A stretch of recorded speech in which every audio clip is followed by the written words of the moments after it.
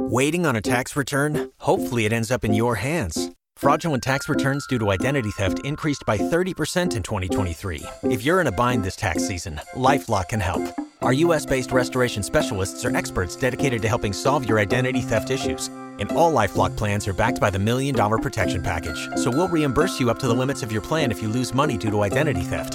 Help protect your information this tax season with LifeLock. Save up to 25% your first year at LifeLock.com/aware.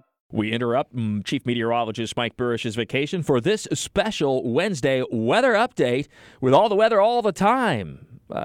Just a quick shot back into the station and the office as we track our showers and storms the next few days and an ever-increasing active tropics pattern setting up too. So let's begin with our local storms. We had some scattered heavy storms yesterday right here at CBS 47 and Fox 30 Action News Jackson 104.5 WOKV studios on the south side. Better than an inch of rain in a short period of time.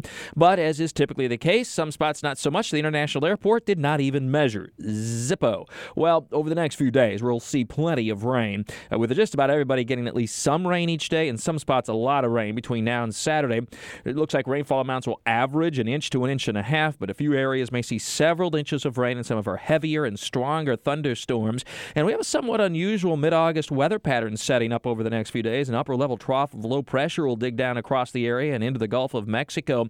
And when that happens, the air is cooler in the upper levels of the atmosphere. Of course, it's very hot and humid down at the ground level where we walk around. And so you get that change in air mass as you go up in height through the atmosphere. It makes it very unstable and very conducive to some heavy and strong thunderstorms. Yesterday, we had a fairly significant tornado, certainly by Florida standards and by August standards in the DeLand area, just a little bit south of our listening area for central Florida. We had a water spout just off the coast of St. Simon's Island. We had tree damage and hail in St. Augustine. So this is something we'll have to keep in mind over the next few days. An isolated severe weather threat with damaging winds and maybe even a water spout and maybe even a few storms that managed to produce some hail, the peak of which looks to be tomorrow and Friday.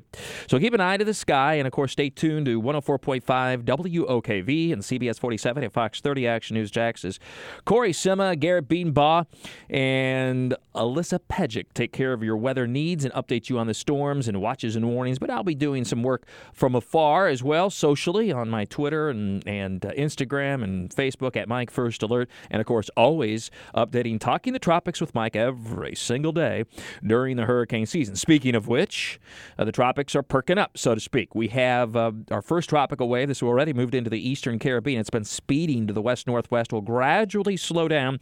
Looks like there may be some development as it gets into the western and northwestern Caribbean and approaches either Central America or the Yucatan Peninsula. It is taking the low road, so to speak. In other words, a very southern latitude as it moves to the west-northwest, clearly missing Florida well to the south already. But as it gets toward the Yucatan Peninsula, some development perhaps by Friday and Saturday, and might even sneak into the western Gulf of Mexico. So this looks to either be a Yucatan Peninsula, a Mexico, or a Texas thing, so to speak. But we'll keep an eye on it, obviously. There may also be some interaction with the upper-level trough of low pressure that I was talking about earlier that's increasing our rain the next few days and storms. There might be some interaction with that by the weekend or late in the week. So that's something that's a little piece of the puzzle we have to carefully track and monitor as well with that particular disturbance. And then we have a large and strong tropical wave crossing the central Atlantic right now.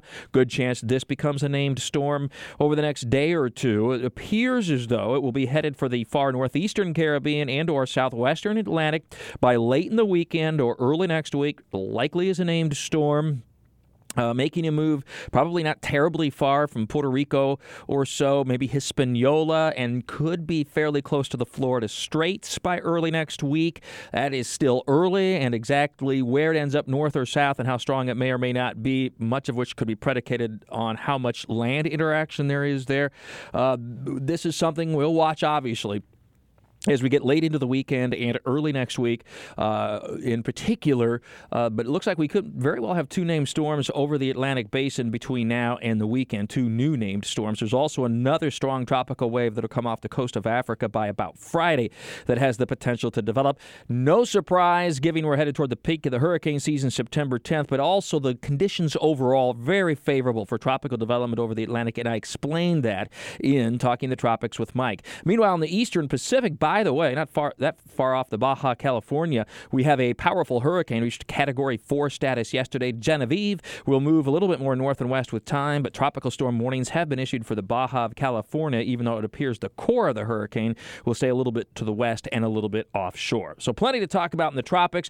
Check it out. Talking the Tropics with Mike at WOKV.com and ActionNewsJax.com. With our weather all the time, I'm Chief Meteorologist Mike Burrish from the CBS 47 at Fox 30 Action News Jax First Alert Weather Center for 104.5 WOKV.